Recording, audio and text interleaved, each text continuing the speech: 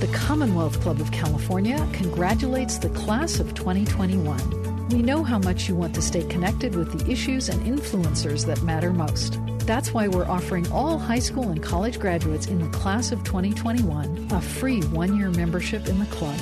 From politics to social justice, climate to pop culture, membership in the Commonwealth Club opens up new worlds of learning and the chance to interact in person and online with today's headline makers and people like yourselves who care about what's going on in the world. Claim your free membership at commonwealthclub.org/grads. And join us. We look forward to welcoming you to the club.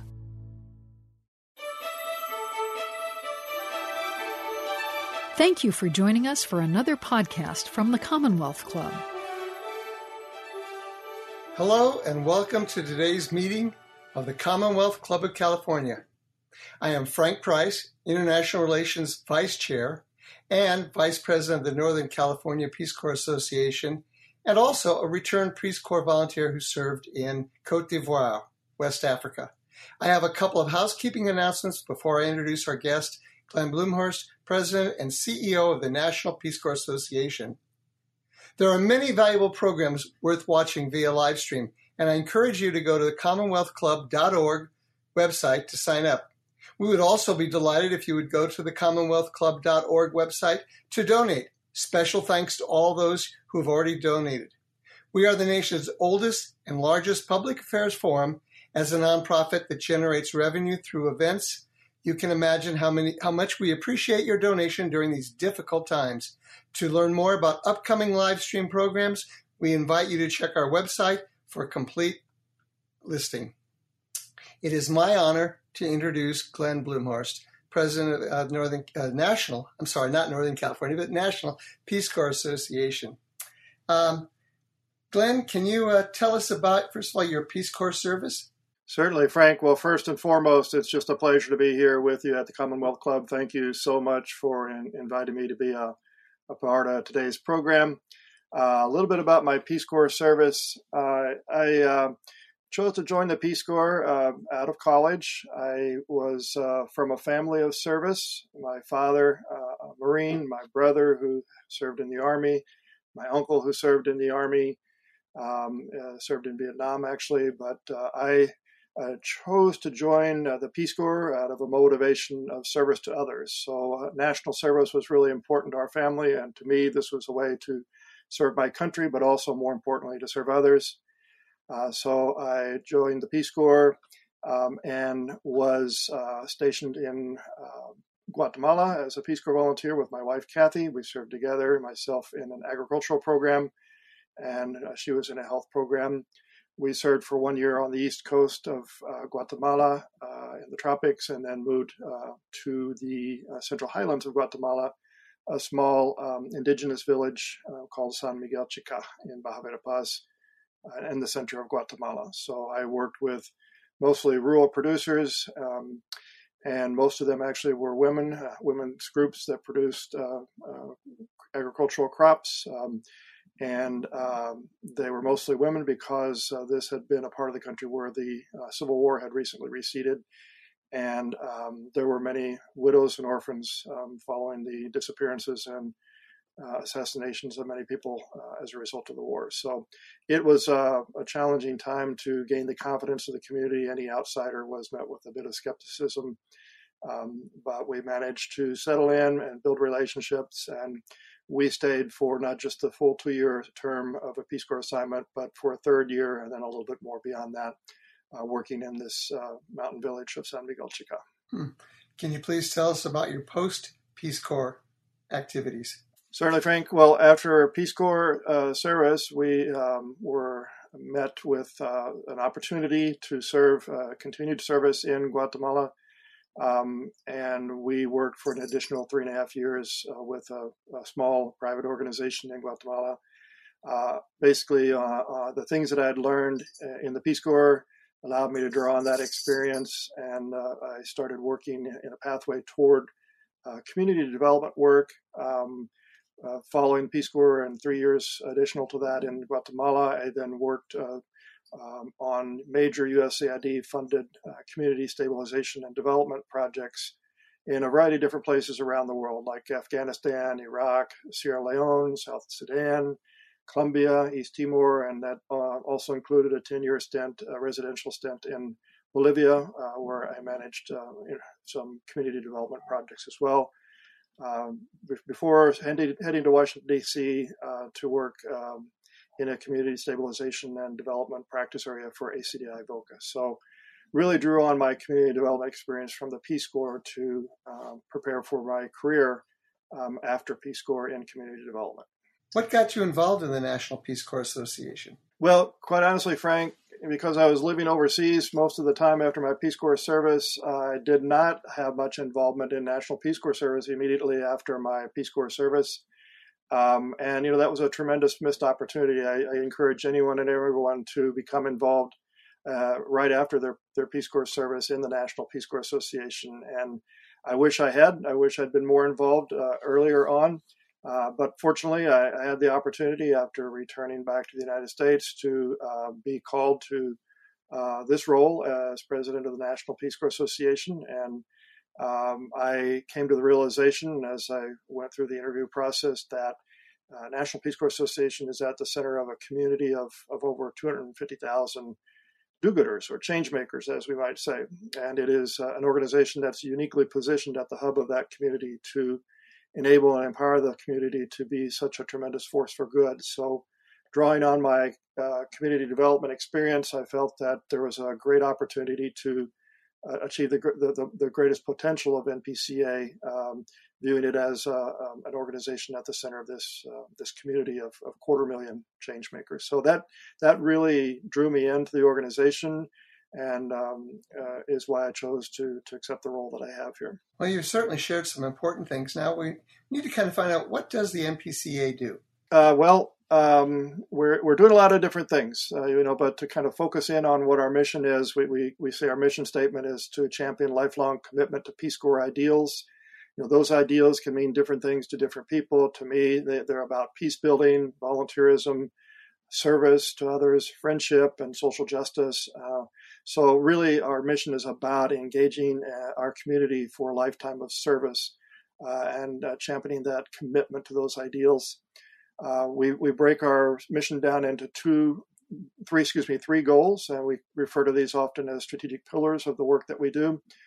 First and foremost is helping the Peace Corps be its best, and we do that through primarily our advocacy programs and ensuring that Peace Corps has funding for its programs, and then in many cases legislation that also helps bring about reforms and changes and improvements in the Peace Corps itself. So our goal, our commitment as a community here is to really help the Peace Corps be the best that it can be. Our second goal is related to our community, and that is to enable our 250,000 members plus to thrive, and our affiliate groups to thrive and to achieve their greatest potential as well. And then our third goal is really about the world that we can impact, and that is about amplifying our global social impact through continued service of our community. Many people are not quite clear about this, but what is the relationship between the Peace Corps, which is a government agency, and the NPCA, a 501c3? Can you explain that, please? Sure. Well, as a federal agency, the Peace Corps' core mission, if you will, is to deploy and then support volunteers during their service. And that's generally 2 years. Sometimes it can be more. And the Peace Corps obviously has an infrastructure and a process for doing the recruitment and placement and support to volunteers while they're in the field, and then returning them back from their assignments. But National Peace Corps Association, as an alumni network for the Peace Corps itself, engages those returned Peace Corps volunteers and even former staff and others who have that relationship with the Peace Corps in this lifetime of service here at home once we return. So we're really all about the domestic dividend of the Peace Corps, what we bring back home and what we do when we return. Whereas the Peace Corps is about the 2-year program generally that volunteers embark on and return from. Thank you. How do you collaborate together? Right. Well, we're separate entities, of course. We do want to and always have a collaborative and cooperative relationship. So we do. We collaborate in many ways. I think one of those is that returning Peace Corps volunteers and those of us who have returned from our service are the best spokespersons, if you will, for the Peace Corps. And so we informally in that way serve to help recruit the next generation of volunteers by telling our stories and sharing them in the schools and in the universities and other places, civic groups. We also, as an organization, provide services and support to return Peace Corps volunteers after their service. This is an area where Peace Corps as an agency and the National Peace Corps Association do kind of share responsibilities and the opportunity to support our community right after their service. Peace Corps primarily focusing on the immediately returned volunteers and National Peace Corps Association focusing more on the longer term of the return volunteer life. So that's an area that we work together in. And then what is called the third goal of the Peace Corps, of course, bringing the world home, as we say, and helping create a better understanding of other countries and peoples on the part of Americans. This is really where Peace Corps and National Peace Corps Association come together on our missions. And that's really accomplished by empowering and engaging our community to share their stories and experiences with others here, which all contributes, we believe, to building bridges of friendship and understanding and toward that higher goal of world peace and friendship. That's how we collaborate. We say we advocate also, of course, and this is, in kind of two ways, on behalf of the Peace Corps itself and on behalf of the volunteers themselves. Peace Corps, as a federal agency, cannot advocate for itself to Congress, of course. So that is one of our foremost responsibilities, is to advocate for Peace Corps' appropriations from Congress. Currently, it's at $410 billion per year. We are in the process of hopefully securing a $20 million increase for Peace Corps' appropriation for FY 2022. But one of the foremost ways that we can help Peace Corps be its best is to ensure that it has adequate funding for the future, particularly at a time like this with the volunteers, as you know, not in the field at the moment, and the need for continuous programming and infrastructure to eventually return volunteers to the field. And then there are other ways that we advocate, and this is more on behalf of volunteers and return volunteers, and that is we often advocate for legislation related to Peace Corps issues that provide statutory mandates for Peace Corps. In some ways, in some cases, these may be about safety and security of volunteers or other provisions, benefits, and otherwise for them. So these are areas that we are advocating on behalf of the volunteers themselves for reforms, improvements in the Peace Corps, increased entitlements and benefits for them in order to make their experience more positive. And then ultimately, we see the primary stakeholders of the National Peace Corps Association being the future, current, and returned volunteers, always looking out for their best interest and working to ensure that the Peace Corps agency follows through on the commitments that it makes to them, in particular regarding safety and security of volunteers and the experience that they have as Peace Corps volunteers and returned Peace Corps volunteers. So that's why the close relationship that we have and the cordial and collaborative relationship that we have is very important, because we do meet generally on a regular basis with Peace Corps leadership, and we serve to channel the voice of the community and the returned Peace Corps volunteer community in particular to the Peace Corps leadership in providing thoughts and guidance on the direction it should go. Okay. What have you and NPCA done to make the Peace Corps a better, stronger, more responsive government agency? Well, one of the things we do is, of course, as I mentioned, is really ensure that the Peace Corps has funding. And this is related to not just being able to have the budget it needs to implement programs. We have undertaken a comprehensive review, if you will, of the Peace Corps over the last year as a part of a community-driven initiative to capture the inputs of our community. And that was channeled through a report that we provided to the Peace Corps and to members of Congress on improvements and reforms that the community would like to see, the Peace Corps community would like to see at the Peace Corps. And so really just providing that guidance and that input to the Peace Corps leadership is very important, and then accompanying that process to ensure that the recommendations are implemented, and if necessary, and in some cases, and as we currently are right now, working on new legislation that we believe will incorporate many of these reforms and improvements, as well as the budget increase that we would like to see Peace Corps have over the next 5 years, because there is an abundance of applicants. Generally, this was pre-pandemic, of course, applying to the Peace Corps. An abundance of countries that are generally requesting Peace Corps volunteers. And the only reason that we're not able to give every person who wants to serve in the Peace Corps the opportunity is because of the budget. So working to help increase over time in a sustainable way the budget for the Peace Corps is a large part of our strategy. Helping it to be its best by ensuring sustained level and increasing funding over time, and helping it implement the reforms and improvements that the community would like to see are the most important ways that we can help it become better. You talked about gathering information. Can you explain to us how you gathered the information to relate to the Peace Corps?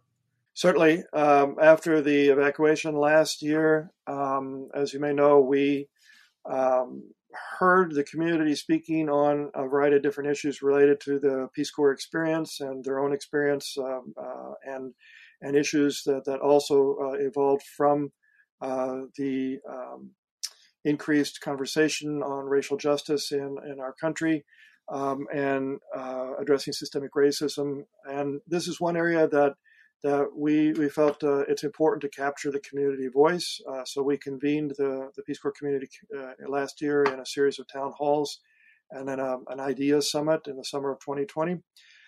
We collected the collective inputs of our community, and we put that together in a report called Peace Corps Connect to the Future. And we used that report to channel the voice of the Peace Corps community to the Peace Corps agency leadership and to members of Congress, as well to ourselves, because there were many recommendations that were important for National Peace Corps Association and for the agency as well. Some of that has already been reflected in legislation that we have helped introduce, including, of course, the legislation called the Peace Corps Reauthorization Act, H.R. 1456, which includes many of the reforms and improvements that were recommended in the report. And it also includes recommended funding levels for the Peace Corps to increase over the next 5 years. Very grateful to Congressman John Garamendi from 3rd District of California, who introduced and co-sponsored with Representative Garrett Graves this piece of legislation. Congressman Garamendi, by the way, is now the sole returned Peace Corps volunteer serving on Capitol Hill in Congress. So we're very grateful for his leadership on this front and his vision to see the Peace Corps become a better, stronger organization, and to be able to sustain and increase its funding over the next few years. It kind of leads to the next question. What have you done to make NPCA a better, stronger, and more responsive organization? Well, I think the end result, or where we are now, is that we're a much more relevant and impactful organization probably than ever before. We have demonstrated leadership in this space related to our Peace Corps community. We have really become, I think, a valued partner to members of Congress as thought leaders and as advocates for the Peace Corps itself and for the future of the Peace Corps. We've stepped into this role driven by our own Peace Corps community. That's the way we work, and because our community has expressed these expectations, we have responded to them. And that's really what National Peace Corps Association has done over the last several years in particular. We were founded essentially 42 years ago now as essentially a passive traditional type alumni association, and we've transformed NPCA from that kind of alumni association identity to one now of a really vibrant community-driven social impact organization. So we refer to ourselves that way because we're fighting for the causes that our Peace Corps community cares about, whether that's the Peace Corps itself and its future, whether that's social justice issues, climate change, or whatever it may be.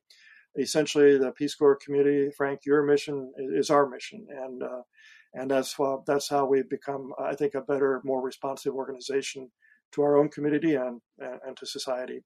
And we really measure our success by engagement and the ability to engage our community on these issues, whether it's advocacy for the Peace Corps or for other issues like climate change and social justice, whether it's building and strengthening our social action affiliate groups, which now number well over 185 groups around the country, or whether it's measured by a philanthropic leadership of our community in supporting RPCVs, Return Peace Corps Volunteers, and the National Peace Corps Association and their affiliate groups.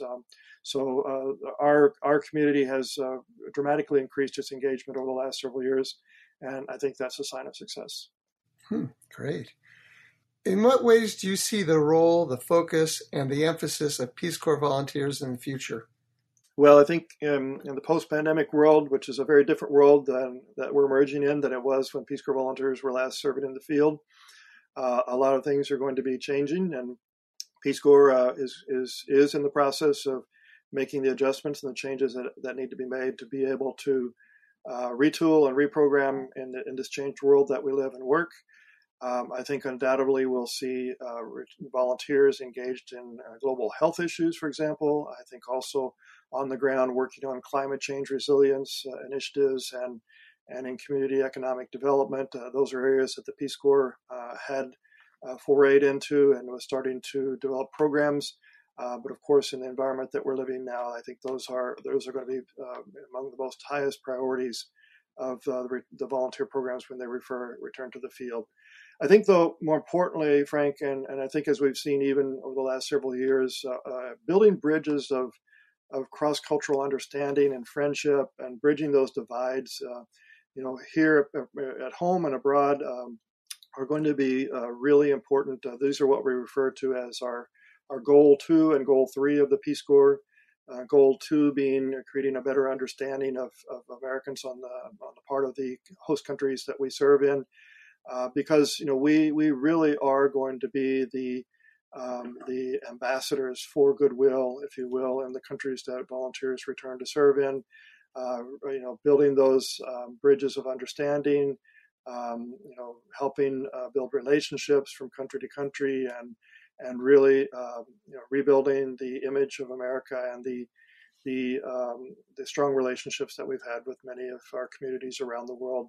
And then the goal 3 of the Peace Corps, bringing that experience from our Peace Corps back home and creating that better understanding on the part of Americans of other countries and cultures. I think it's clear that we need more of that here in the United States. We need more Return Peace Corps volunteers sharing the experience that we do abroad and coming home and helping create those bridges over the divides that may separate us here due to the lack of experience that many of us have had that not all Americans have the opportunity to engage in. What I would underscore, though, more importantly, Frank, is that in re-engaging with the world, the volunteers that return to the field, it's imperative that we see ourselves as partners, not saviors. That volunteers also must represent the diversity of America as they return back, and that's incumbent on Peace Corps to ensure that the recruitment and placement and support to volunteers ensures that approach, as well as the retooling of the programs. Okay, before I jump back to the past, I need to ask you about the 60th anniversary of the founding of the Peace Corps. What will you do to commemorate or celebrate this event? Well, it's essentially a year-long celebration, Frank. We've started last year already by recognizing the moment that President Kennedy in October last year on the steps of the University of Michigan challenged students to serve their country abroad. That was kind of the first inkling of the Peace Corps as he was elected and then swore into office. Of course, March 1st, 1961, by executive order, creating the Peace Corps.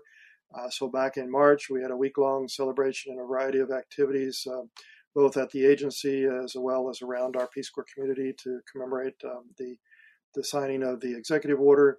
And then, of course, in September, culminating, I think, the celebrations, we will recognize the signing of the Peace Corps Act, original Peace Corps Act in 1961 on September 22nd, as the kind of the end activity of the recognition of Peace Corps' 60th anniversary. So it's been a long-term celebration.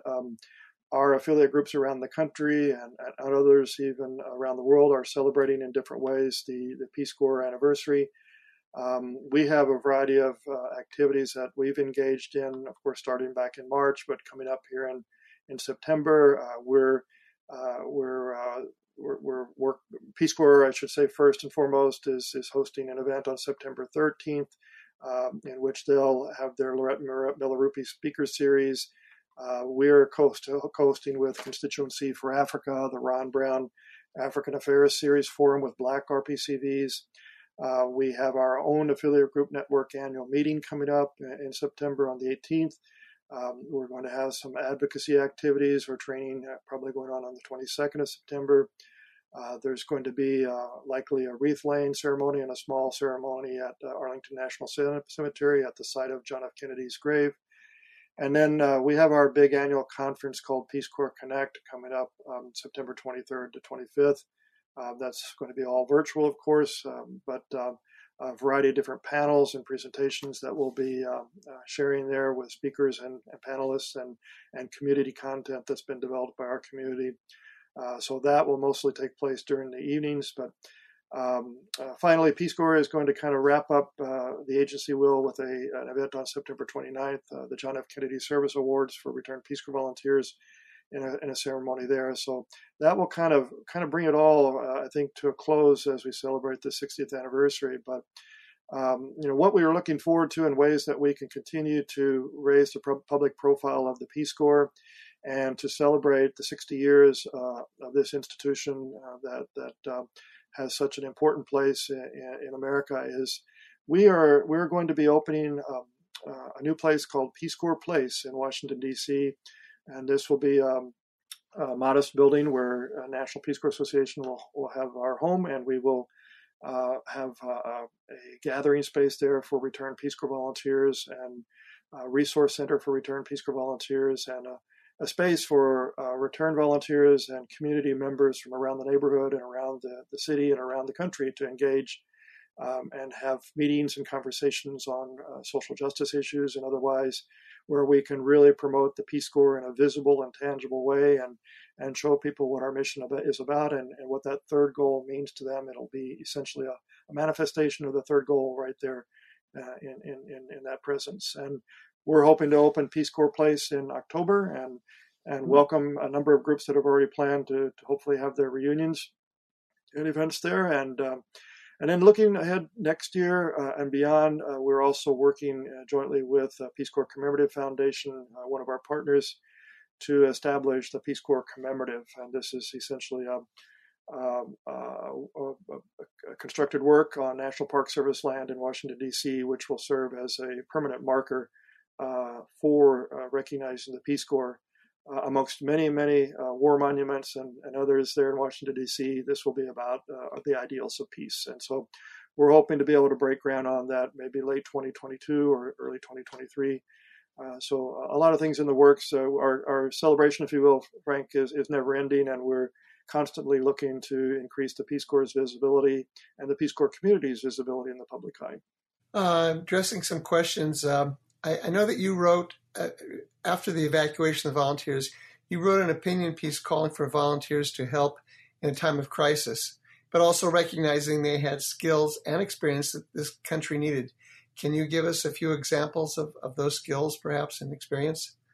Certainly. Well, as the volunteers were brought home from the pandemic, I think in March of last year, it was really clear that, first of all, these volunteers abruptly ending their service with 2 or 3 days notice and really not the opportunity to say goodbye or end their service the way they wanted to.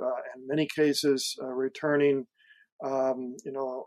abruptly and prematurely before they had made plans for their return, or in some cases, they had more recently deployed to become Peace Corps volunteers. So really, it's a traumatic experience for them.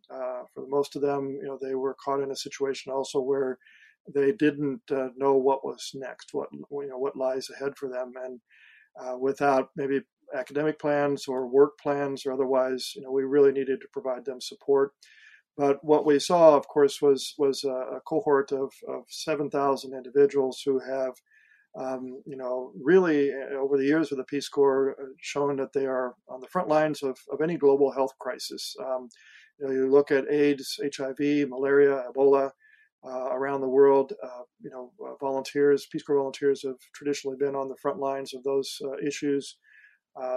These evacuees were returning home with technical skills, including healthcare skills, language skills, cultural skills.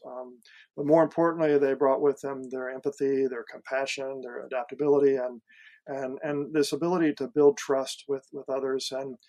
And inevitably, I think we knew we would see returned Peace Corps volunteers that had been evacuated in the trenches working on the COVID response. And that's what we've seen over the last year or so is many of them doing contact tracing, helping in immunization drives, working in food banks and helping provide for food security, and even others working to conduct research and development of vaccines. So returned Peace Corps volunteers certainly have much to bring to this pandemic situation that we're in, and we really, in supporting them in the return, found it important to help guide them and direct them to those opportunities to continue their service here at home in the COVID response.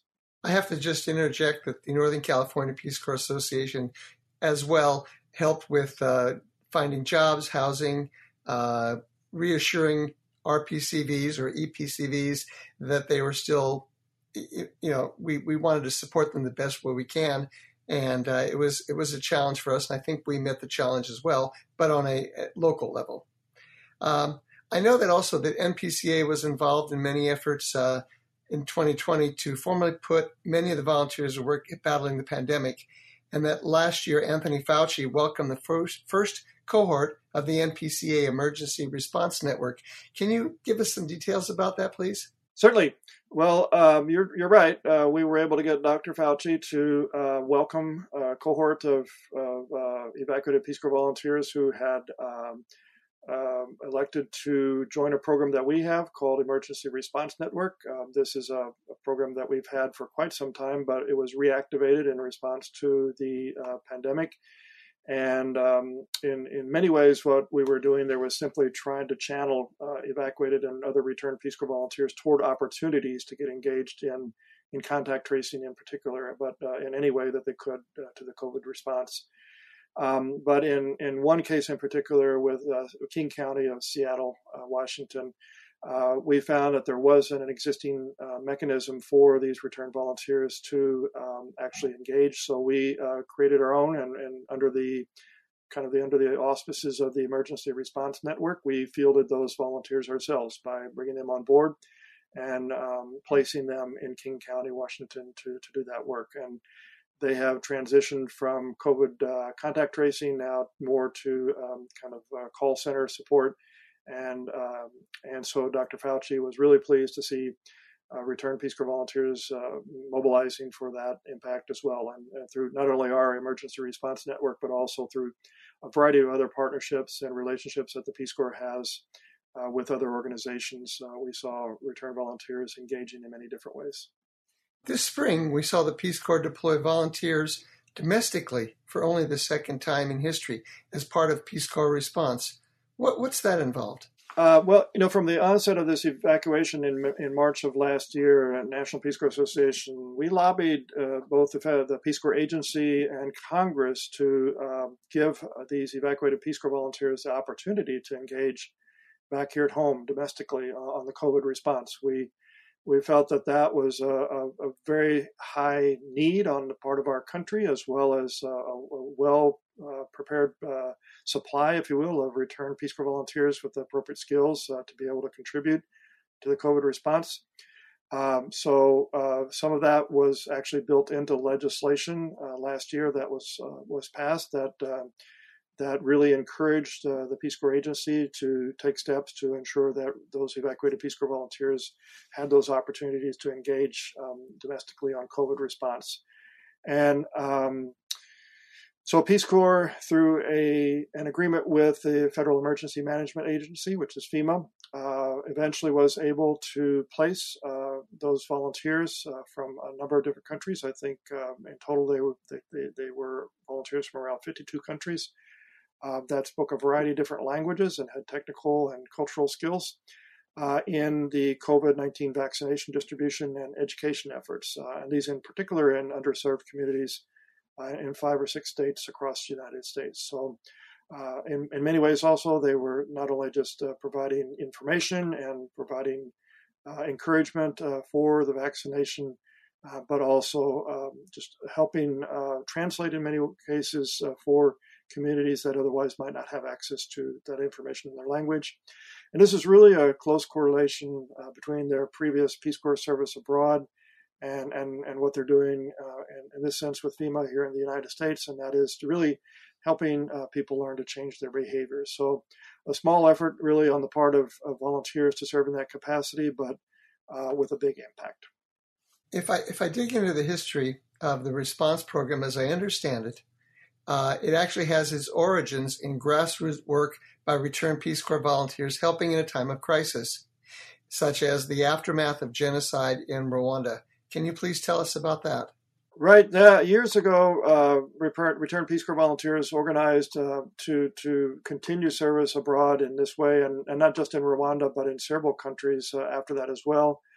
This essentially helped coalesce and form what was called National Peace Corps Association's Emergency Response Network, established by returned volunteers themselves in the early 1990s. And of course, then this predates the Peace Corps Response Program, which was originally established as Crisis Corps at Peace Corps and were later renamed as the Peace Corps Response Program. So returned Peace Corps volunteers, RPCVs, continuing their service and responding to emergency situations and crisis situations goes way back. I think, since the time the first volunteers started returning home from their service, continued engagement around the world, whether it's in an informal capacity or through a sponsored network or sponsored program, they'll continue doing it in a variety of different ways that they can serve. I must tell you, before I was, when I came back from the Peace Corps, there was no National Peace Corps Association, and there was always something missing in my life after that. And so I'm really very grateful that you guys are around. So many of us have been working virtually, and I think a lot of people may not realize this, but many evacuated Peace Corps volunteers have continued volunteering virtually as well. Can you elaborate on that, please?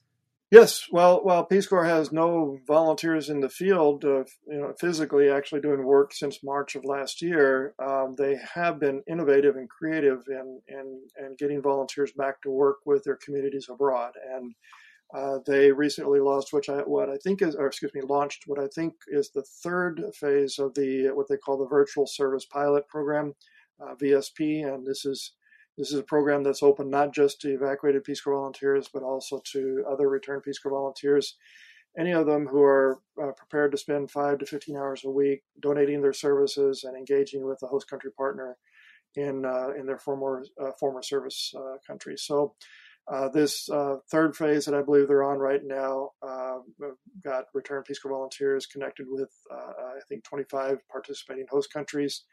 The first 2 pilots, which preceded this, involved, I think, 20 different countries and well over 100 volunteers. And by engaging virtually the volunteers with their host countries, what Peace Corps has been able to do there is keep the Peace Corps spirit alive and engaged in those communities and really showing the commitment that the Peace Corps and the volunteers have to their host countries by continuing to serve, in this case, remotely. So this is a type of collaboration and service that can be really impactful over the digital platforms and across time zones. I'll mention too that it's not just under this formal program that RPCVs are continuing to serve. For example, just last week I was in Minnesota. I'm in California right now, but last week in Minnesota I met a gentleman, Bill Hansen, who had been a community economic advisor in Uganda, was evacuated in March. But since that time, well over a year now, he's continued to work with that host country counterpart that he was assigned to, called Friend of Mothers Initiative is what it was called. it's a cooperative, I believe, or producers association. And he told me that in the time since he has left and his continued advisement to them over internet and other ways, he has helped them continue to strengthen their organization and grow their membership from what it was at the time of around 20 members now, well up over 200 members, women of this cooperative. So again, the continued support well beyond their official Peace Corps service is what RPCVs are all about. We actually have a member of our board who's helping a similar group in Peru. They were evacuated. I don't know exactly how much into their service, but since they've been back, they've been helping with the internet to support this group in Peru, and they've had a lot of success with it. I have a couple of questions. People have talked about the Advocacy Day on the Hill. Can you explain to our audience what that is? Certainly. Well, National Peace Corps Association, as I said, one of our primary activities is advocacy on behalf of the Peace Corps and on behalf of Peace Corps volunteers. By advocacy, we mean, we're helping to make Peace Corps the best that it can be by ensuring that it has the full support of Congress for both its appropriations and for legislation that we believe is important to continue to improve the Peace Corps experience. So what advocacy means is meeting with our members of Congress to share with them the value of the Peace Corps and our own stories and our own experience and how we believe it made not only a difference in our own lives, but in our communities after our return from service and in the communities abroad that we served.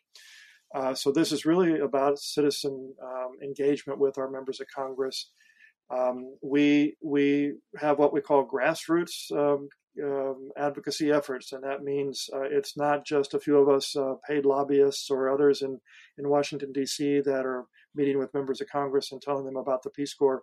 Rather, we rely on the broad and vast network of returned Peace Corps volunteers to advocate directly to their members of Congress. We do have an annual fly-in day, as we call it, which generally draws about 150 to 200 individuals in to Washington, D.C. That's generally held the first week in March on one day, and we provide all the materials and talking points and organization and coordination for citizen advocates from our community to come and advocate to their member of Congress and meet with members of Congress and their staff members in Washington, D.C. It's a day-long event. Usually a typical advocate will meet with anywhere from 3 to 5 or more of their members of Congress from their state and even other states or other districts. And then we ended up with a big reception that evening and just as a way to thank our community. What's also important, though, is the district level meetings that we have around the country, organized in part and in large part by the advocacy coordinators, which are a network of individuals around the country based and embedded in the affiliate groups that are present around our country. They organize district level meetings with members of Congress as well and their staff, and really getting constituents in front of members of Congress to speak about Peace Corps. First and foremost, to thank those who support the Peace Corps and let them know how much we appreciate their support of the Peace Corps. But also then those supporters, we really want to champion them to become champions of the Peace Corps. And anyone who may not be proactively supportive of the Peace Corps, to really convince them of the value of the Peace Corps. And some members of Congress need that encouragement and need to hear from their constituents to be able to advance those purposes. So we were very fortunate last year that our Hill Day in early March was one of the last Hill Days of any organization on Capitol Hill. So when the pandemic hit and the evacuation occurred, members of Congress were really knew where to go for the Peace Corps, and they were calling us. The phone was ringing off the wall. A number of visits with members of Congress early on who were really keen on trying to support the Peace Corps volunteers that were being evacuated and the agency itself, and asking for our guidance and support on how they could help the Peace Corps. So we became a very valuable resource for members of Congress during that time. Okay, for those who have never been in the Peace Corps, how would you recommend that they go about advocating without having necessarily those experiences? What would be the best way for them to let Congress know that the Peace Corps is appreciated? Great. Well, I think, almost all of us, it seems, know a family member, a friend, or a colleague, or somebody who's been in the Peace Corps. And, so certainly sharing that experience or learning more from those individuals, asking them about their Peace Corps service and what it meant to them and how it affected their life and career after the Peace Corps and what they brought back home and what they did with that experience to create domestic dividend. I think, really, in many ways, we've heard individuals ask, is the Peace Corps still around? And so those are the individuals that we also need to create greater awareness of ourselves and the general public about the Peace Corps.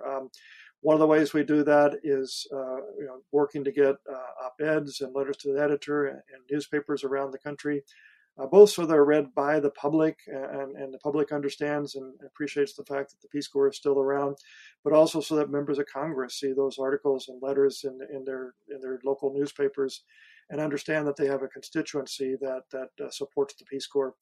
So anybody can write a letter to the editor about the Peace Corps. You don't have to be a returned Peace Corps volunteer. Anybody can advocate to their members of Congress on behalf of the Peace Corps if you believe in national service, and Peace Corps is a national service, and if you believe that international cooperation is important and building those bridges of international understanding, I believe it's a good motivator for advocating for the Peace Corps.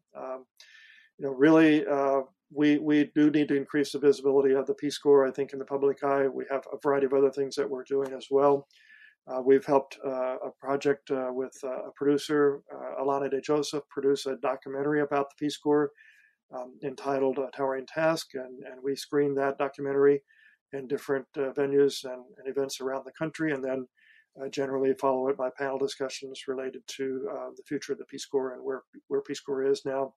And again, like I said, the commemorative and Peace Corps Place, and there's an initiative for a museum of the Peace Corps experience. All of these initiatives are designed to really raise the profile of the Peace Corps in the public eye and ensure that we no longer ask, is the Peace Corps still around, but here's what it is doing around the world, and that the individuals will value the Peace Corps as a part of our national security programs and our national service programs. Here's kind of an unusual question, but in lieu of the fact that many organizations, political organizations, have high school connections, some of the service organizations have their own high school connections. Is there any plan in the future to have an organization working with high schools affiliated with the NPCA? Well, I think it's imperative, Frank, that all of us, one way or another, engage with high schools. I know that as I returned from my Peace Corps service, I think at least half a dozen times I've gone back to my high school in a small town of Missouri and shared my Peace Corps experience there. At the time of my service, I was the only Peace Corps volunteer from this small community of about 1,000 people. And a few years later, one of the individuals who had been at one of the events that I spoke at joined the Peace Corps. So now there are two of us from my hometown. And we've got a lot of work to do there, but there's a lot of communities where that's not the case. If you look at Plainview, Minnesota, where I was just a few days ago as well, there's a marker there, a historical marker in that community, that small community of around 1,200 people, showing that 4 of the very first Peace Corps volunteers came from Plainview, Minnesota, and then over time, I think a dozen or more have served from that community, which I think makes it probably the highest per capita in terms of number of volunteers from that community. So it's really important for us to all return at one point or another, or go into schools and share our experience in the Peace Corps. I believe, if I'm not mistaken, the first time I heard and saw images from around the world and stories from around the world was when volunteers came to my school, my grade school, and spoke about their experience. We are designing a program at National Peace Corps Association that's in concept at the moment, but part of what has emerged from recommendations in our community, kind of a no school left behind approach, where we want to make sure that every school in every state of the country has at least one volunteer engaging in that school on an annual basis. And we're looking to try to get that up and going and funded so we can put volunteers in place that can coordinate those efforts from state to state. And and then much like our advocacy network, ensure that we're making those engagements happen. So, I really believe that in the formative years of grade school and middle school is where we really need to start talking about the Peace Corps. And that will produce, I think, the interest over the years and for the future generations of the Peace Corps that serve. Peace Corps does great, I think, on the campuses of the universities and in other organizations recruiting and networks for volunteers. But it's really, I think, imperative for us as a returned Peace Corps volunteer to tell our story in schools around the country. Some people have talked about, I believe the Peace Corps requires a college degree. I'm not sure, but I think it still does. Some have asked, can the Peace Corps recruit new volunteers, perhaps, who didn't go to a university, may have gone to a trade school, but can they recruit those kind of people? Well, I believe Peace Corps is already looking at that as an option, and I believe that there probably is going to be a reassessment of any types of requirements that do require degrees, because I believe there's a need to lower barriers for individuals who may not have that academic preparation to be able to join the Peace Corps and serve just as well as anyone else. We are encouraging Peace Corps to take actions that would reduce both the financial barriers as well as those types of barriers that might preclude individuals, particularly from underserved communities, being able to serve in the Peace Corps. So I'm not sure specifically on what, if any, measures are already being taken there, but we do believe it's important to look at kind of the traditional approach of applicants and those who serve, and certainly there's a greater emphasis now than ever before, probably on individuals over 50 serving in the Peace Corps, and that experience that they bring from their life and career prior to service is very valuable, but really representing, I think, the diverse makeup of our country in terms of different types of backgrounds and otherwise that can be brought into the Peace Corps is going to be very important. Some want to know, is there a way for people who, let's say if you graduate from college, you're in 100% great health, you have all the physical skills that you would require, but as you get older, some of those skills and abilities lessen. Is the Peace Corps thinking of including people who may have issues with hearing or maybe wheelchair bound, things like that? Well, I think Peace Corps generally strives to, like I said, reduce barriers to participation from anybody who would like to serve in the Peace Corps. And again, that's what represents America is a variety of different abilities and otherwise. And so I do believe Peace Corps in many cases takes on additional effort to ensure that they can accommodate individuals with special needs that would like to serve in the Peace Corps, and that includes deaf and hard of hearing. I know that they're about to hopefully launch a new program there. Peace Corps has traditionally had some programs for deaf and hard of hearing volunteers. So I think we'll continue to see those types of accommodations and programs develop for the future of the Peace Corps. Interesting. I'm curious, just maybe because I'm in Berkeley, can you talk about maybe not where colleges rank in recruiting, but which schools seem to produce more recruits than other schools traditionally? Yeah, Frank, I think you set us up there for mentioning Berkeley. So, I don't know the exact numbers, but I do know that UC Berkeley, of course, is one of the, if not the leading providers of Peace Corps volunteers. California, of course, in general, being the state, I think, that leads in a number of Peace Corps volunteers. I would also say, interestingly, University of Washington and Washington State, the University of Wisconsin-Madison, traditional places that produce a lot of Peace Corps volunteers.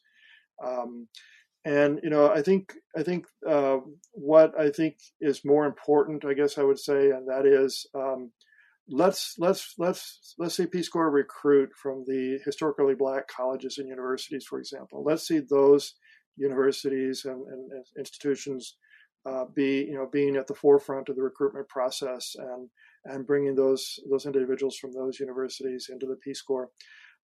There's plenty of folks, I think, from Berkeley that would be recruitable to serve from all the great universities in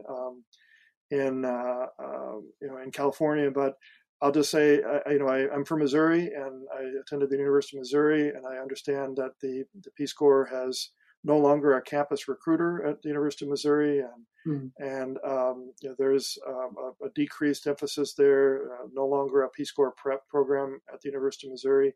And really, quite honestly, those are the folks from the Midwest, like I was many years ago, that really are the ones that will gain from this experience of serving in the Peace Corps, and that we need to recruit actively and proactively. And Lincoln University and in Missouri, historically black campus, I don't believe has ever had a campus recruiter. I'm not sure of that, but we really do need to ensure that those universities have access to recruiters, and that we're focusing on those campuses as the place that we'd like to recruit from. I think you mentioned about Peace Corps Connect. Is it going to be taking place at Howard this year, or am I? Peace Corps Connect is virtual this year. We had planned to have it at Howard University in Washington, D.C., but due to the pandemic and the COVID situation, we had to suspend those plans. So there will be no in-person events at all to speak of during that week. Everything's going to be virtual. Very disappointed, because we do have a good, strong relationship with Howard University and wanted to build on that. So hopefully we'll be able to return there and continue working in some capacity post-pandemic. I'm looking forward to it. I must say, the last Peace Corps Connect I went to, was great. I enjoyed it. I've been to two. They were the highlights of a year. I want to thank Glenn for sharing with us the inspiring and impactful work you do. I have a bias because I'm a member of the National Peace Corps Association, and I believe in what they do. I believe in the Peace Corps, and I believe in Northern California Peace Corps. But I want to thank you again, Glenn Blumhorst, President and CEO of the National Peace Corps Association. We also thank our audience for joining us today and watching the recording. And now, this meeting of the Commonwealth Club of California, commemorating its 118th year of enlightened discussion, is adjourned. You've been listening to the Commonwealth Club of California. Hear thousands of our podcasts on Apple Podcasts, Google Play, and Stitcher. If you like what you've heard, please consider supporting our work and help us bring 500 programs a year to listeners like you. Go to commonwealthclub.org/donate. Think your way around the world with our travel programs to exciting domestic and international destinations. And when you're in the Bay Area, please join us live at our events. Thank you for listening and for your support.